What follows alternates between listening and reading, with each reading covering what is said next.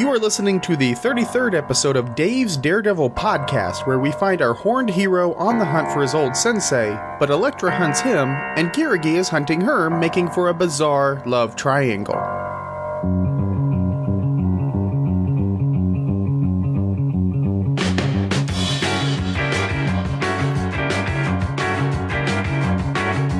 Swinging through the city, over the rooftops high.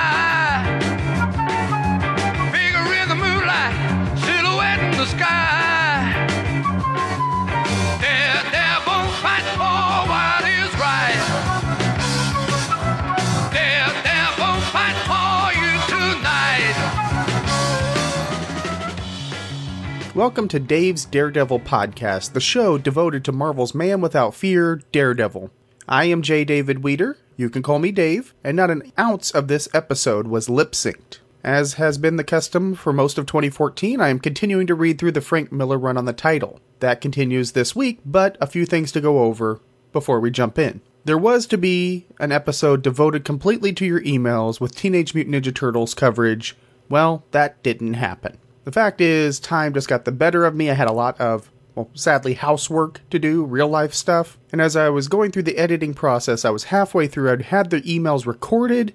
I was editing those and realized time is going to run out, and if I do not stop working on this, the episode will not come out on Sunday. So emails will be folded back into the show proper. You know, it looked good on paper, but in reality, the whole devil's advocate idea was just not going to pan out. And I feel like it was disingenuous to remove those from the episodes proper, so I apologize. They will be returning going forward beginning this week. I'm going to be splitting up the emails between this episode and next week. At some point down the road, and I have not determined when, I will use the notes that I did for the Teenage Mutant Ninja Turtles issue and do a proper episode on that. Additionally, I kind of had a sketchy idea for a planned special for July. I have scrapped that for a while because there's a lot of work going into the Batman episode, episode 35, and the 50th episode are in the works.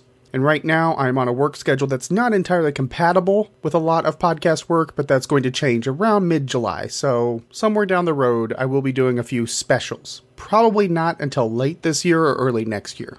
The big news this week was Wilson Fisk was cast. In the Daredevil Netflix series, he will be played by actor Vincent D'Onofrio. Let me tell you why this put a huge smile on my face. D'Onofrio is not an actor that I like. It's something about his idiosyncrasies that have never really fully got me invested. Having said that, do I think he is a bad actor? Not at all. He has an engaging quality. And I think it's a quality Wilson Fisk needs. He's not somebody you like, yet he's going to engage you in conversation and charm you. And at the same time, while you're completely invested in this conversation, Wilson Fisk is going to be slitting your throat. D'Onofrio has this quality, and he has played villains wonderfully in the past. Men in Black, well, he was okay in that, but if you've ever seen The Cell, D'Onofrio was top-notch. So I could not be more excited about this casting. I think visually he looks the part without being over the top. And of course you can't please everybody. There are people that are now complaining that they cast a white actor. Is this 10 years ago when people were complaining that Michael Clark Duncan, who once again had a great quality, a great physical quality, a great conversational voice, and people complained because he was not Caucasian. Now we're getting complaints that the cast is not very diverse because they cast a white guy. You know what? It's real simple. If an actor, regardless of race, fits the role, you cast that actor. Michael Clark Duncan was a superb Kingpin. Granted, he chewed the scenery, but that's on the director. That's on that style of movie. He still had moments like slowly removing his jacket and his cufflinks, saying, "Wesley, this is something you wouldn't understand." But regardless, I think D'Onofrio is going to knock this out of the park. I'm excited about Charlie Cox. Everything about this so far has screamed, this is for you, Daredevil fans. And speaking of Daredevil fans, let's jump into this week's issue. I don't have a lot for preamble, so we'll move this right along. Daredevil number 176 is this week's issue. It's the November 1981 issue. It came out in July, one day before some well-known wedding. I guess people went to this wedding of Prince Charles and Princess Diana. It was kind of a big deal. I was 4. I really don't remember it all that well. It was on TV, but it wasn't all that interesting to me. I'd rather have switched over to the Bozo show where they were playing Superboy reruns.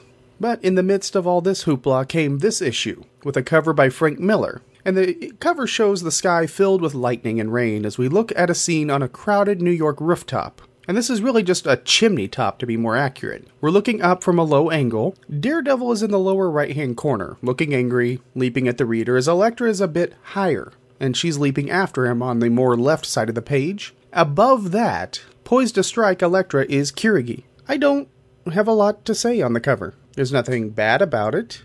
It's not particularly boring, but I've never been drawn to this cover. And I'm a little ashamed to admit it, but I never noticed until doing the read-through for this week that Kirigi is even on the cover. He blends a little bit too much with the background. In some respects, it's striking because you have the hunter hunting Daredevil and a hunter hunting the hunter. And that's pretty much the status quo of this issue. Now to catch us up, Daredevil and Elektra infiltrated the Hand last issue, with Elektra facing the big bad Super Ninja Kirigi, who stumbled away with a sword in his chest. No, you heard that right, he's still stumbling around with a sword in his chest. An explosion has knocked out Daredevil's radar sense, so he's blinder than usual, and finding his way around, learning to kind of live without it. And this is precisely where we pick up with Daredevil number 176, but first, a promo for a new podcast that was just released yesterday, in terms of when this episode comes out. And it's one that is strong with the Force. So I will be right back after this.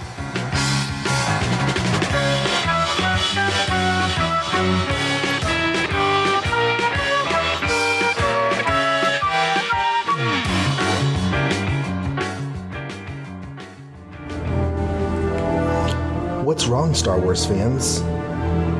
Disney killed the expanded universe. They killed the whole thing. It's dead. Every single book. Not just the novels, but the comics. And the video games, too. It's like they're just stories, and Disney threw them out like stories. I hate them.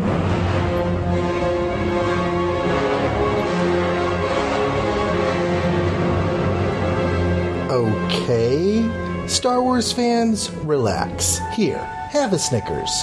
No one destroyed your Star Wars expanded universe. In fact, I'm going to give you a whole new opportunity to go back and explore all those books and comics that have helped to shape and mold this universe we love so much. Join me on the Star Wars Saga Cast, where I'll be walking through the various branches of the Star Wars expanded universe, much of it for my very first time. I'll be bringing you short episodes that review comics, longer episodes that explore the novels, and in-film commentaries, because you know you're just dying to hear what some random guy on the internet has to say about movies that you've seen 100 times before. You know you are. So come along for the Star Wars Saga Cast at thestarwarssagacast.com.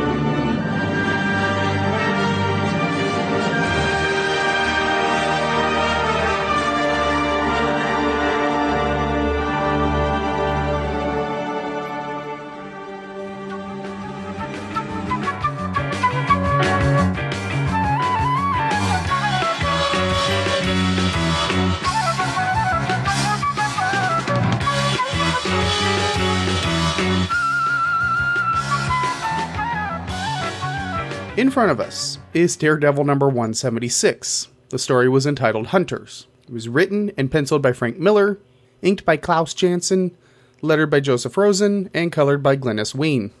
If you're following along, you want to catch this in reprint. It's reprinted in Daredevil Visionaries Frank Miller Volume 2 trade paperback, Daredevil by Frank Miller and Klaus Janson Omnibus, and digitally through the Marvel Digital app, Comixology app, and Marvel Digital Unlimited. And the story begins with dawn in New York, and a homeless man sorting through some garbage, and he spots a great find, a katana. Unfortunately, that katana is still embedded in Kirigi, the ninja Elektra fought from last issue. As you can imagine, this ends badly for the homeless man as Kirigi kills him and then stumbles through the streets of New York, coming finally to an abandoned church. Once inside, Kirigi removes the offending blade and swears to find Elektra, and when he does, she will die. Also in some rough shape, 3 days later, is Matt Murdock. His radar sense has not returned, and that's starting to wear on him emotionally. Sitting on a perch outside the brownstone on a stormy night, he swears to Heather that he will get his radar sense back, even as she's trying to get him to get back in his tux and go out on the date that he promised her. Matt says that he has to find his old teacher, the man called Stick. Heather tries to talk him out of leaping off, but Matt does what he wants and almost misses a ledge on his first jump, but he keeps on moving. Heather wrestles with what to do and decides to throw on a coat and head out into the storm to figure out a way to help Matt. Unknown to Heather, she is being watched from a nearby rooftop by Elektra, who swings off to trail Matt's current squeeze. Unknown to Elektra, she, in turn, is being trailed as well by Kirigi. Let's talk a little bit about this first section. First off, the guy rooting through the garbage who finds Kirigi. I feel bad for this guy. Essentially, there's nothing to imply he's nothing but an innocent. Just trying to find his way, trying to find some food, or trying to find something he can pawn, and hey, here's this golden thing, a katana. A pawn shop will pay good money for that. No, that's not what's going to happen. You're going to have death by super ninja. However, I like that this happens at dawn because it gives us a context of time for where we are from last issue. It's only hours after that. Last issue looks like it took place in the late afternoon, and I say this because Foggy was still in court throughout the issue, while the attack on the sanctum was happening. Which to me implies, since the end of the issue, Matt showed up at court after it was adjourned, late afternoon. So we're looking at roughly 12 hours later. Kirigi has just been sitting there, stewing in the filth of the garbage with a sword in his chest. I mean, I've had some rough nights before, but I never woke up in a garbage heap with a sword in my chest. Yeah, there's still time. There is an awesome shot of Kirigi right after he kills the guy where he's standing against the sunlight. The colors are phenomenal. The pose is great because he's got his head down, he looks very Shogun-ish. But the sun is huge, and it's really the colors that sell this panel. I'm sure New Dawn, Kirigi Rising, I get the inference. I don't know that I need to point it out, but ultimately it's a cool looking shot, and I want to give credit to the colors. Now, something I didn't mention in the synopsis is, as Kirigi is making his way through the streets of New York, a kind cop actually stops and asks if he's okay, and, well, Kirigi thwacks the guy. That's the actual sound effect, and I think it's pretty appropriate. And I'm pretty certain that that cop is dead. I think Kirigi broke his neck. Kirigi is like a honey badger. He just doesn't give a f***. Good guy, bad guy, if you get in his way, he's going to kill you. I mentioned the abandoned church, too, the eventual destination, and the church is described in the text as a temple. On first glance, I dismissed it, I didn't think about it, and then I came back to that as I'm going through and redoing my notes and checking over them. This is actually an important location. This church comes back. So earmark this is something seated here, this location, that's going to come back a few months from now. And of course, the church is more of the spiritual aspect of the hand. Judging by the bare bones sanctum, and of course the level of integrity, shall we say, that the hand was operating at within New York, it's nice to see that, at least in Kirigi, there is some adherence to the spiritual nature of the hand. And by spiritual, I mean more mysticism. And mysticism is something that does play into the hand, but there's usually something to give you a suspension of disbelief with them. For example, Kirigi mentions that the robes have chemicals in them that are healing, ointments or what have you, so he's going to sit and meditate and heal. So the mystical aspects have this sort of through line, at least a backbone of sorts, in pseudoscience. And I like that he has that explanation. It's not a great explanation, it's not a long page of expository dialogue explaining, well, these chemicals do this. It's very simple, which is why we almost believe, yeah, there could be ointments in there that heal or turn people to mist. Sure, I can buy that. Does it hold up upon real scrutiny? Not entirely, but it's not meant to. That's why it's a one-off line. But we move from Kirigi meditating and healing in his ointment robes to Matt and Heather, and this presents a bit of a conflict for me, because Heather is actually, well, kind of being somewhat reasonable. I know, it came out of my mouth. See, she's trying to tell Matt to not leap off when he's blind. Maybe he should quit being Daredevil. Now, I'm not saying he should, but I'm saying, when is Daredevil's duty done? He's avenged Jack Murdock. He's done great things with fighting villains. At what point does Matt sit down and retire and say, this is enough? I'm not going to answer that question now, but it puts that on the table. Back to Heather being reasonable. The thing that stands out is she's asking Matt to keep his date with her. Matt has said, yes, I will go to this place at this time with you. And now, he's not doing that, he's sitting on a rooftop in his Daredevil costume brooding. Bear in mind, this is not a Daredevil that sees a crime in progress and is rushing out to stop it. This is a Daredevil who is moping because he doesn't have his radar sense. He's moping right after defeating 4 very powerful hand ninjas last issue, which was 3 days ago. You're telling me in 3 days, Matt, you haven't come to grips with the fact that Sure, you want to find your sensei. You want to work on your radar sense. I'm with you on that. Even if he quit being Daredevil, he would still want that just to function. But in 3 days, you haven't decided, hey, I should seek out Stick. You've been sitting here festering over this, and suddenly the night you have a date, we're talking about a matter of hours, you decide to tell Heather, no, I'm going to rush off and find my old sensei. That shows a little bit of selfishness. Now granted, we all know I'm not a big Heather fan. The sooner she's out of this book, the better. But I am a fan of Daredevil and Matt Murdock, and being a man of integrity and a man of honor. And for this, I think Matt should have stepped up, done his duty for this relationship, and gone on the date. And then after that, if he wants to go out and seek Stick, he's free to. With his behavior here, he's like a scorned child who's had his toy taken away and he's throwing a fit. And it shows that much more when he leaps and almost misses a jump. Now this scares Heather. It scares the reader. It alarms us because we're used to an agile Daredevil. And this is really oddly the first time that we see Matt going through his normal routine and missing something like this. Now you can say that when the ninjas almost attacked and Elektra saved him, sure, that's not his normal routine. This is Daredevil leaping. This is Daredevil, for lack of a better explanation, at leisure. This is you and I getting in a car and driving. Something we do all the time. This isn't you and I in a bar fight. In a bar fight, I'm not going to be much good. You're on your own. And I'm sure several of you will say the same thing. But get me behind the wheel of a car to go from point A to point B? Sure, I'm your guy. And then we get into Heather fretting, trying to figure out how she can be there for Matt, and I think this is a fair frustration. Despite what I feel about Heather, negatively or positively, mostly negative, how can she know how to help Daredevil? Now granted, this underscores something I said last week when Matt was laying on the floor dying, Elektra bandages him. And I wondered if Heather would even know what to do. Would she panic?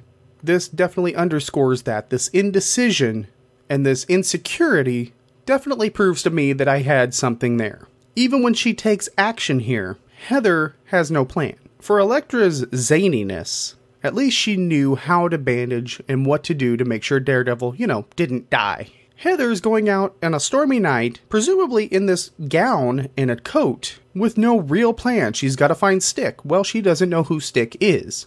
She doesn't really know where to start. She knows next to nothing about it. Matt said a few things that Stick used to be his old sensei. Beyond that, nothing. And credit where it's due, Heather's heart is in the right place. I do not want to dismiss that. Good on Heather for wanting to help Matt instead of, blowing him off. And she would have been right to. We've seen Heather dump Matt for less. And yet here she is saying, I'm going to take another path. I'm going to seek this out. I'm going to try to help however I can. Is it misguided? Yes. Are her intentions correct? Absolutely. Do I think in an emergency situation, Heather could handle Daredevil's world versus Matt Murdock's world? No. Granted, I know you're going to give evidence that when Dr. Octopus was attacking, she acted with the piece of glass to save him. That was panic. There was no plan in that, and she herself was in danger. For something like this, Heather is out of her depth, and rightly so. She's not built for the superhero world. Somebody who is Elektra. And Elektra is following Heather. I want to point this out. Elektra is watching the brownstone as Heather leaves, presumably following Heather because Matt's been gone for at least a few minutes. Keep that in mind. I'll come back to it. This begins the sequence of events with Heather hunting Stick, Daredevil looking for Stick, Elektra following Heather, and behind all of this is Kirigi. And that's the scary thing. He doesn't strike Elektra when she's sitting there watching. He's waiting. He's waiting for the right moment. Kind of like the horror movie monster, waiting and slowly walking, assuming he'll catch up with the murder victim. I know what you're thinking, and you're right. Matt swung off just a few minutes ago. Where did Matt go? Let's take a look at that. Elsewhere, at Josie's bar, Turk has just been caught cheating at a game of cards, and he finds himself staring down a few gun barrels. Luckily, Daredevil is there. Oh, he's not there to get Turk out of this jam. He's there to ask where he can find his old mentor, Stick. But things get a little rougher than Daredevil expected as somebody pistol whips the man without fear, and he is suddenly at the mercy of Turk, and Turk's gun pointed right at Daredevil's head. But Josie isn't having any of this in her respectable establishment. So Turk and his friend Grotto heave Daredevil out into the back alley to cap him. But Hornhead comes to and beats the ever-loving snot out of them, leaving Turk stuck in a garbage can as Daredevil takes off into the night. Incensed, Turk decides to take advantage of the clearly handicapped Daredevil. He's going to do some hero hunting. At a seedy pool hall, Heather is asking about Stick and finds a muscle-bound, shirtless man named Snuff who offers to help her find the sensei for a price. As they leave the pool hall, Heather clarifies that there is to be no funny business, and brandishes her loaded gun to underscore the point. A short while later, at Cord Industries, a janitor is startled to find Turk and Grotto have managed to break into the secure facility, and they're demanding something strong enough to clobber Daredevil. Speaking of Daredevil, he's muscling a couple of lowlives on the rooftop, who point him to Wall-Eye Pike, who got hustled by Stick at a pool hall. As Daredevil leaps off, both men take aim at him with their guns, but both end up with a side to the chest for their troubles. Elektra is still, or now, on Daredevil's trail, but Kirigi is still on hers. Alright, let's talk about Turk. Turk has vision. Cheating at cards, at Josie's. That's his vision. Let me explain what Turk's vision is. He thought he could swindle this, even though he lays down 2 ace of spades, which of course there's only 1 to the deck. Bear in mind, Turk looked at the cards, fully realized what cards he had, and plunked those down on the table. For as much of a fail as Turk does, Daredevil kind of didn't think this through. He kind of went into Josie's with a plan that would normally work, but, guns are drawn, Daredevil's surrounded, and he tries to play it cool, and for his trouble, he gets pistol whipped. Now, thankfully, Josie prevents Turk from putting a bullet in Daredevil's head, but it wasn't by much. A moment longer and Daredevil would be dead. Instead, we get treated to a comedic fight, but at the end of this fight, Turk takes a bit of a turn to the dark. He goes from a completely comedic character to about to kill Daredevil. It's not a complete 180 because, well, Turk's a criminal, quite blatantly, quite clearly. But at the same time, Turk has been kind of a reliable laugh riot. Now that I think about it though, he's sick dogs on Daredevil, he's thrown Daredevil into a pipe. Even though this is more ostentatious in terms of a vindictive, potentially homicidal side of Turk, it's not completely out of character. Daredevil mentions that rain kind of works to not restore his radar sense, but hitting it gives him at least a form of what's around him. People balked at this in the movie. I liked it in concept, maybe not the execution we saw in the movie, because animal echolocation is a real thing. Sure, bats have a sort of sonar sense, but it's primarily based on sound coming back, bouncing back. Radar sense on Daredevil's side is a little bit more advanced, and to be honest, it's a bit undefined. So the rain hitting the ground, giving Daredevil at least an idea of where things are, has a logical sense in nature. And then we have Heather meeting Snuff. I want to be clear on what plays out in this scene. Heather walks into a seedy dive bar. She comes up to a shirtless, muscle-bound man who has to be slathered in baby oil. I mean, he's got to be shiny. And she ends up giving him money and leaving the bar. I mean, the guy looks like a Chippendale dancer. I'm not an expert on such matters, and forgive me if I'm overstepping here, but I'm pretty certain that Snuff is a male prostitute. And I'm even more certain that if that is true, then Snuff has completely misunderstood what's occurring here. Because as soon as they get to the alley, he says, "This is a nice place to get more friendly." That's when Heather brandishes the gun. My theory is that Snuff, being a male prostitute, mistook the meaning of Heather trying to find Stick. And so this was to be a transaction of a different sort, which suddenly changed. Again, I'm not an expert on male prostitutes and how that whole transaction works. I know that there's protocol, I'm just not aware of it. If I'm wrong, feel free to email me, dave@daredevilpodcast.com. So moving from that business to another business, I gotta say I fear for Cord Industries. When their super industrial, super secure facility is infiltrated not by a skilled hand of Daredevil, and not by the technologically advanced Mauler armor, but by freaking Turk and Grotto? I mean, their antics are getting ridiculous, in a great way. Turk and Grotto are starting to become the R2-D2 and C-3PO of the Daredevil world. They're off in antics that are tied to the story, and end up, contributing to it, but essentially they're kind of their own entities. And I gotta point it out. I have to show it to you, if you're looking at the book, panel 6, when Turk and Grotto enter Cord Industries. There is a Superman cameo. It is a very clear cameo. You've got the standard Superman body, you've got the cape, you've got the belt and trunks, you've even got the shield. The S is not there for, copyright reasons, but that is Superman. perception and presentation count. Not just in comic books, not just in the page that we're looking at, but also in the context of the character, in the context of Daredevil. As soon as these two hoods realize, just like Turk did, that Daredevil's a little off, that he's not quite making the jumps he would normally do, that people are able to sneak up on him, they decide to take a shot. All I'm saying is it's a really good thing Elektra decided to change paths and follow Matt instead of Heather. When did that happen? I don't know. Because calling back to that scene, Matt had basically swung off a few minutes ago. Heather sat there and fretted for a good 2-3 minutes. I mean, it had to have taken 5 to 6 minutes to get out the door, all told. Matt's already made some distance. Now, Elektra is a natural hunter. She's a natural tracker, so fine.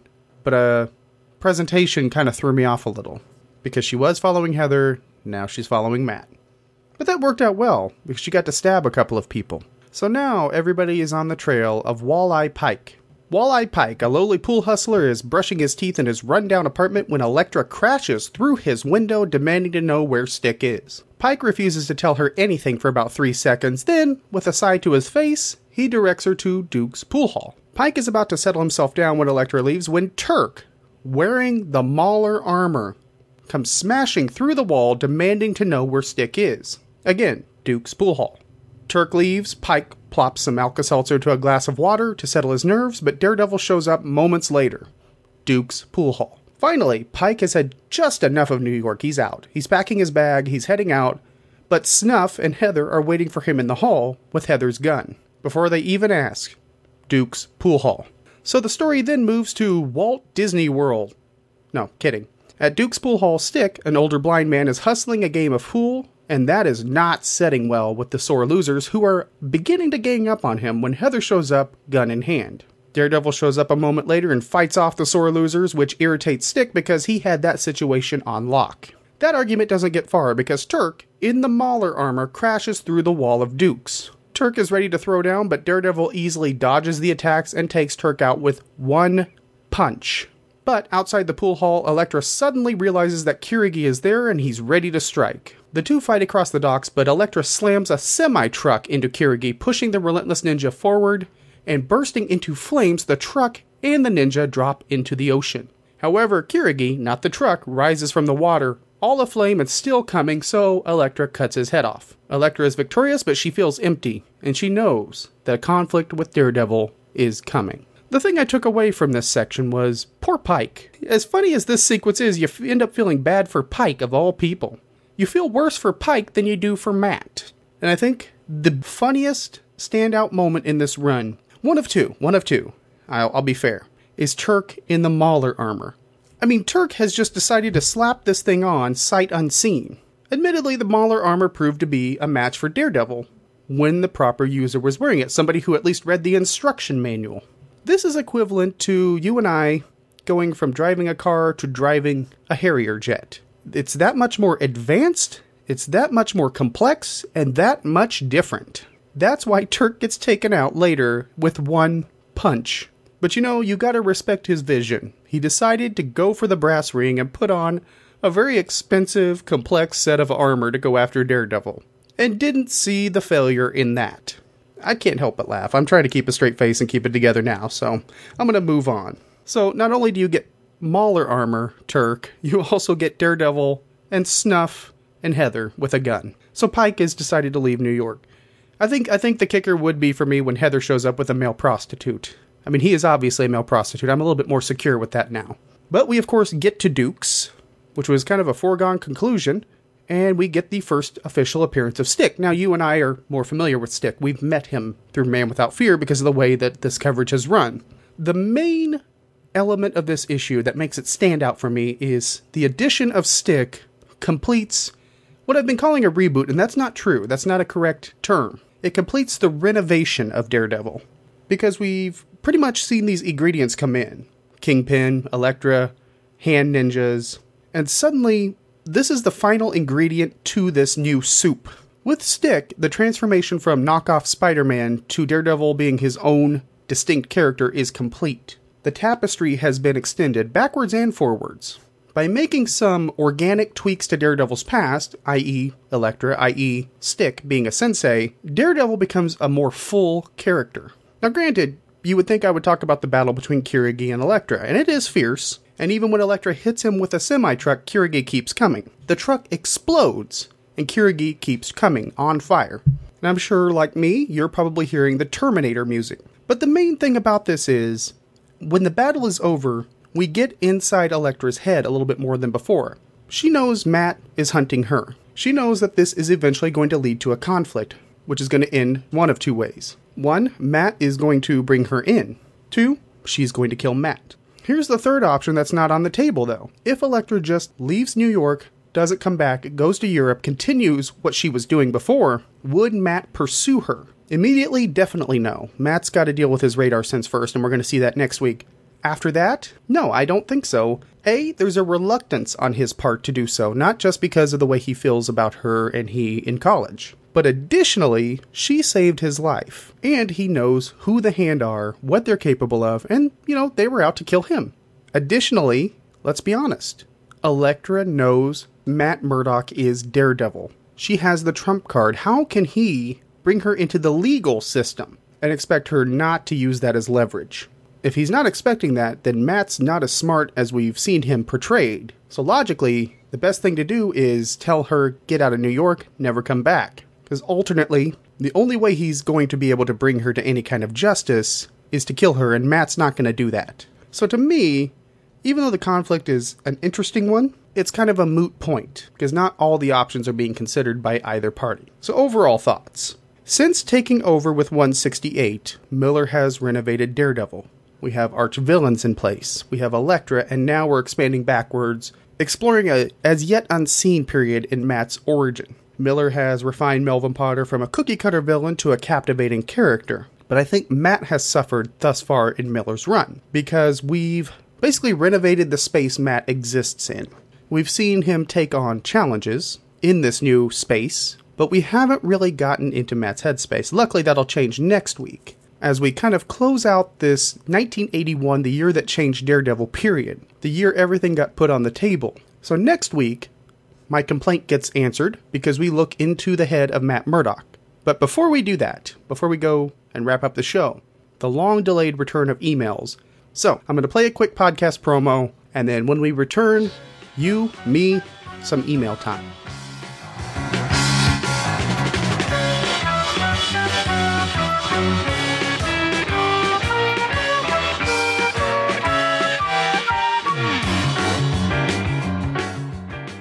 Hello, podcast listener. My name is Russell Bragg, and I host a podcast called the DC Comics Presents Show. Every episode, I talk about the DC Comics Presents comic, starring Superman. I will be detailing all 97 issues, plus the 4 annuals. I will be spotlighting the DC character that Superman teams up with, plus I will be looking at the comic spinner rack to see what other comic books were on sale.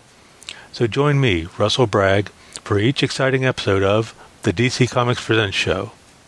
Please go to the show's website at www.dccpshow.com for more information. That's DCCPSHOW.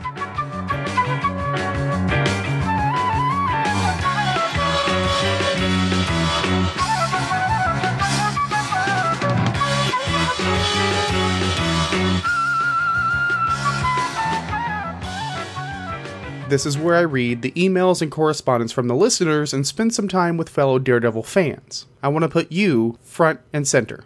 So I'm going to dive right into the email box, which is dave@daredevilpodcast.com. And it includes a very recent email. I made sure just before sitting down to record this that I had checked the email. First up is an email from Socrates, whose subject line is Daredevil action figures. Socrates writes, "Hi Dave, in one of your shows you brought up the subject of DD action figures. I had a great figure as a kid that was a Toy Biz, I think, and it featured a noticeable boxing stance. I believe weird boots and gloves came with the figure. I also liked the Marvel Legends figure, but the Spider-Man body kept it from being better. It was too skinny. I think a Captain America body would have been better. The Bullseye Marvel Legend was fantastic, though. Has there ever been a Foggy figure or a Stiltman figure, Owl, Purple Man, Jester, etc.? Keep up the great work. Best regards, Socrates Alvarez." Well, Socrates, the Daredevil figure that you mentioned was called Tank Attack Daredevil. Yeah, I know. From the Web Force wave of the Spider-Man line. Daredevil had a small tank that would come apart and attach to him like armor. That's where the weird boots and gloves came from. It was a solid figure in my opinion, though some people complained that the red was too bright. But he was pretty beefy, which I liked. Daredevil's always been a lankier figure, but definitely built. He's got muscles. Unlike the first Daredevil from the Spider-Man Classics line, which I agree was way too thin, but I guess Toy Biz wanted to reuse that body for several more figures, which is why they created it in such a generic thin stance. There was a better Daredevil in one of the later waves of Marvel Legends with a more well-rounded, more even body, much better sculpt. The sculpt even included texture on his costume, wrinkles in the costume, and a paint scheme that was a middle-of-the-road shade of red, and then an orangish red for the gloves and boots and insignia. Then they took that and blew it up to a 12-inch scale for their Icons line, and gave the bodysuit a darker red theme. And I recommend both of those. I have both of them, and I second how awesome the Marvel Legends Bullseye is, which, I mean, it has a great sculpt. It has great articulation. It has a great, awesome paint job. My only complaint with that figure is that he didn't come with any weapon accessories. To date, there haven't been any figures of Foggy or the Owl or Purple Man or Jester. The closest thing that we got was a Mini-Mate Stiltman figure. To me, it showed how fun the figure could be, but he came packaged with Iron Man. I guess that kind of makes sense, but why not Daredevil? Minimates is always repackaging those things. I want a Daredevil Stiltman 2-pack. Hopefully with the Netflix series there's a change and we get a wave of Daredevil figures, including some of his lesser known villains. But that's a solid question, Socrates. It's always nice to talk action figures, so thank you for dropping an email to the show.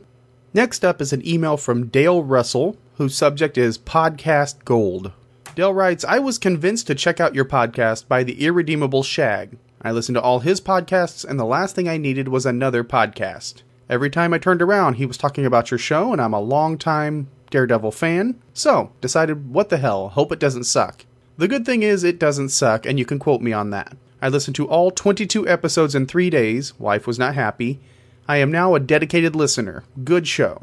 My origin story is easy. I could buy 2 comics after church every Sunday at the local 5 and Dime. There were no good new comics out, so I picked up 2 issues of Daredevil. It was Frank Miller's run.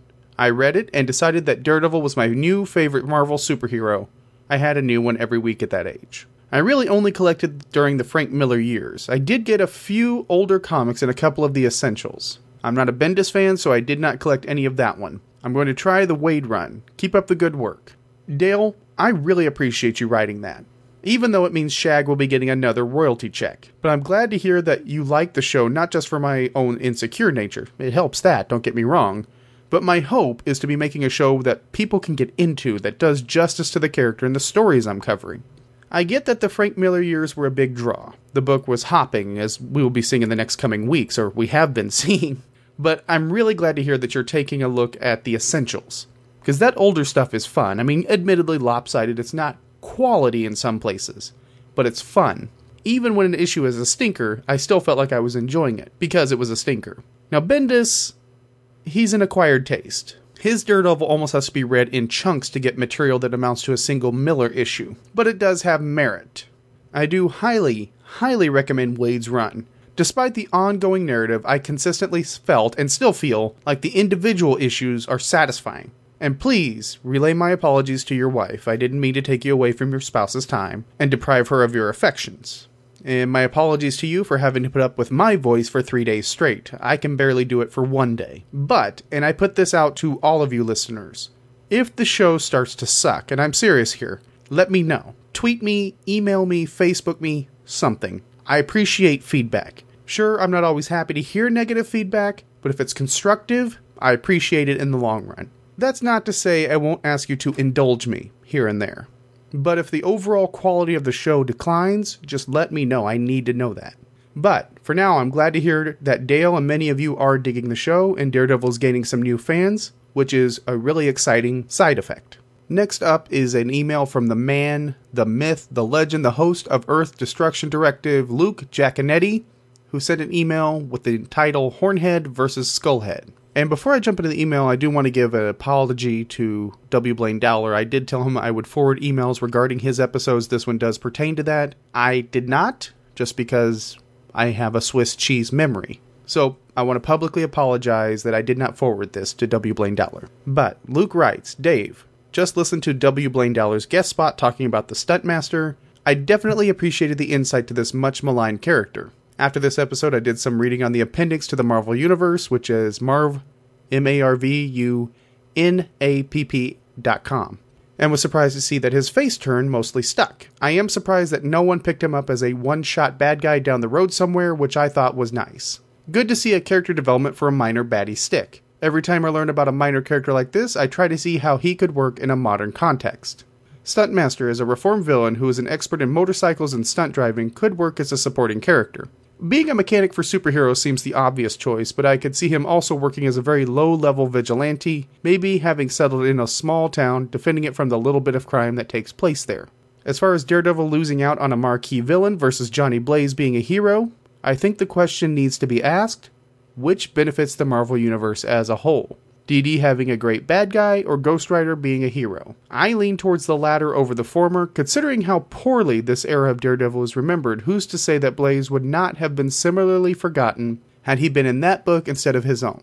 With the move towards Miller's street-level urban noir, would a guy with a flaming skull and a motorcycle powered by a demon have fit in? Would we have gotten the extremely successful revamp of Ghost Rider as Dan Ketch along with Blaze in 1990s?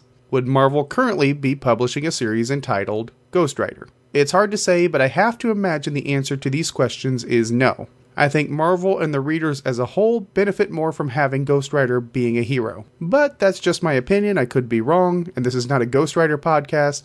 I will sign off and say thanks again for the show, and thanks for helping me learn about Stuntmaster Luke.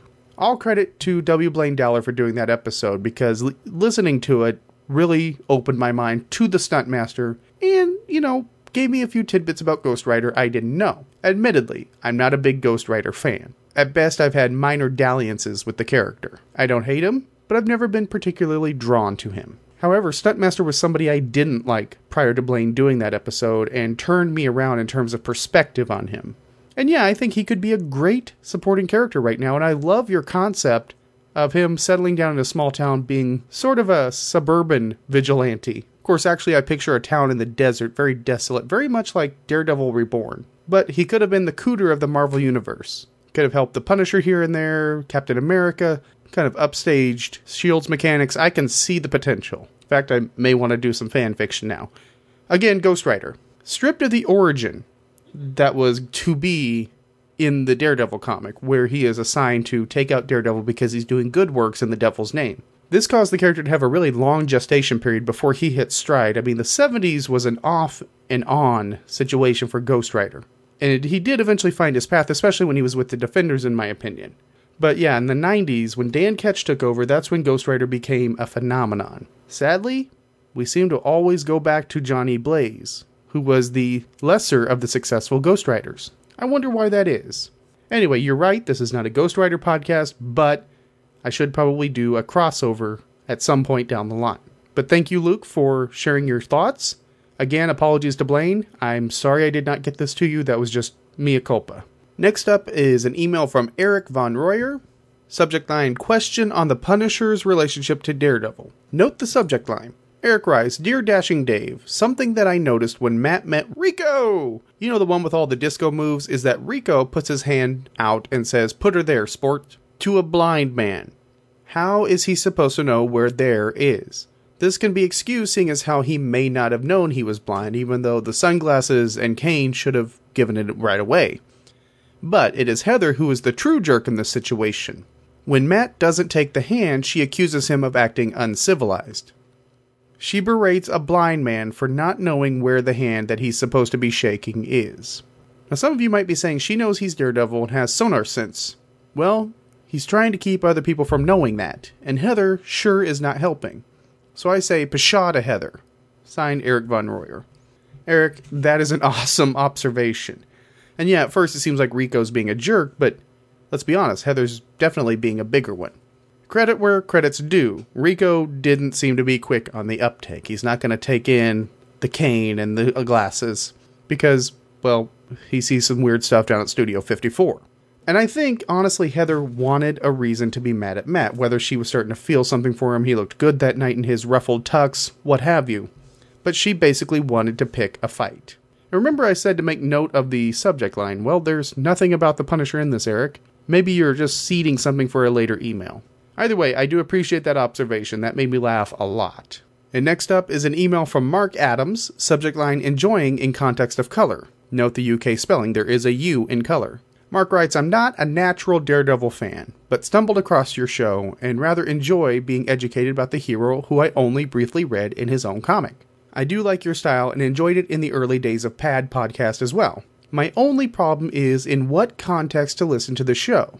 I find that shows with the banter of two hosts, such as the Fantasticast and X-Aspirations, do well to relieve the pain and suffering of jogging, but I find single presenter shows such as your own and Quarterbin podcast are best for monotonous tasks, such as driving, cleaning, and as I discovered today while listening to episodes 7 and 8, great while decorating. Until I dropped my MP3 player into the tin of paint. The whole way in, and I know the question that is on your lips, so the answer is Egyptian Sands. You do a fabulous podcast that educates and entertains me, and I am glad to be a part of your listenership, so keep up the good work, Mark Adams. P.S. My MP3 player survived. I'm glad you added that P.S. because otherwise I would have emailed you back and said, hey, what's up with the MP3 player? But I do agree, context is important when listening to a show.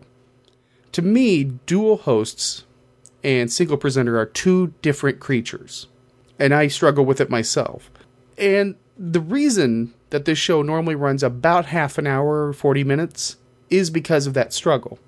Listening to two people have a conversation is a little bit more engrossing, a little bit more in need of our attention, because there are different viewpoints potentially being discussed. Single presenter means that you're listening to one person potentially drone on and on and on. So for me, in creating the show, I abbreviate that. I get in, I get my points made, I get out. As a listener, single presenter seems like something I want to listen to when I have something on my desk that I need to concentrate on a little bit more, because I can wander in and out of a single train of thought rather than that discussion where two trains of thought are being presented. But I'm very glad to hear the MP3 player survived. That's the important thing. So thank you very much for your email, Mark. Next up, we have another M name. We have an email from Matt, whose subject line is simply theme song. Matt writes, I love your show. I gotta know who sings the Daredevil song during your intro. Thanks so much, Matt. That is Man Without Fear by Icarus. They were a prog rock band who did a whole album called The Marvel World of Icarus, which had songs based on Marvel. Yes, many of them did involve the jazz flute. I'm glad people took to that song. I wasn't sure how that was going to go over. The thing is, when creating the show, knowing that I would need some sort of theme, some music, I didn't find a whole lot that was Daredevil-centric. It's not like Superman where you've had multiple movies, multiple scores, and TV shows. Batman the same thing, or even the Hulk for that matter. Daredevil had a score to his 2003 movie, but it never would have played right. So when I found this song, I knew it was the one, and I'm glad people are digging it. I looked it up on YouTube. Just look up Marvel World of Icarus. Or if you want to, you can add Man Without Fear to it. But thank you for emailing in, Matt. Glad you liked the theme song and the show it's attached to. And that wraps up this week's episode of Dave's Daredevil podcast. Next week, Matt faces down his own inner demon, quite literally, as Heather hits the town and the Daily Bugle finds itself in some trouble, and they may need Nelson and Murdoch. Until then, remember, justice may be blind, but it can see in the dark. He is the one they call a man without fear. Never far away whenever danger's near. Daredevil fights for what is right. Daredevil fights for you tonight. You have been listening to Dave's Daredevil podcast, which can be found at daredevilpodcast.com. The show can be subscribed to via the RSS link, iTunes and other podcatchers, or streaming on the Stitcher app, giving you instant access to a wide range of audio programs. Email for the show can be submitted through the contact form on the website or directly with the address dave@daredevilpodcast.com. The show is all over social media. On Facebook, you can find it by searching Dave's Daredevil Podcast, on Twitter with the username @DaveWeeder, and on Tumblr at daredevilpodcast.tumblr.com. Daredevil and related characters are copyright Marvel Comics, and any sound clips or music are for entertainment purposes only. This podcast does not make any money on these elements and is simply made for entertainment. All copyrights lie with the copyright holders, and no infringement is intended. I am Dave, and thank you for listening to Dave's Daredevil podcast. Madness.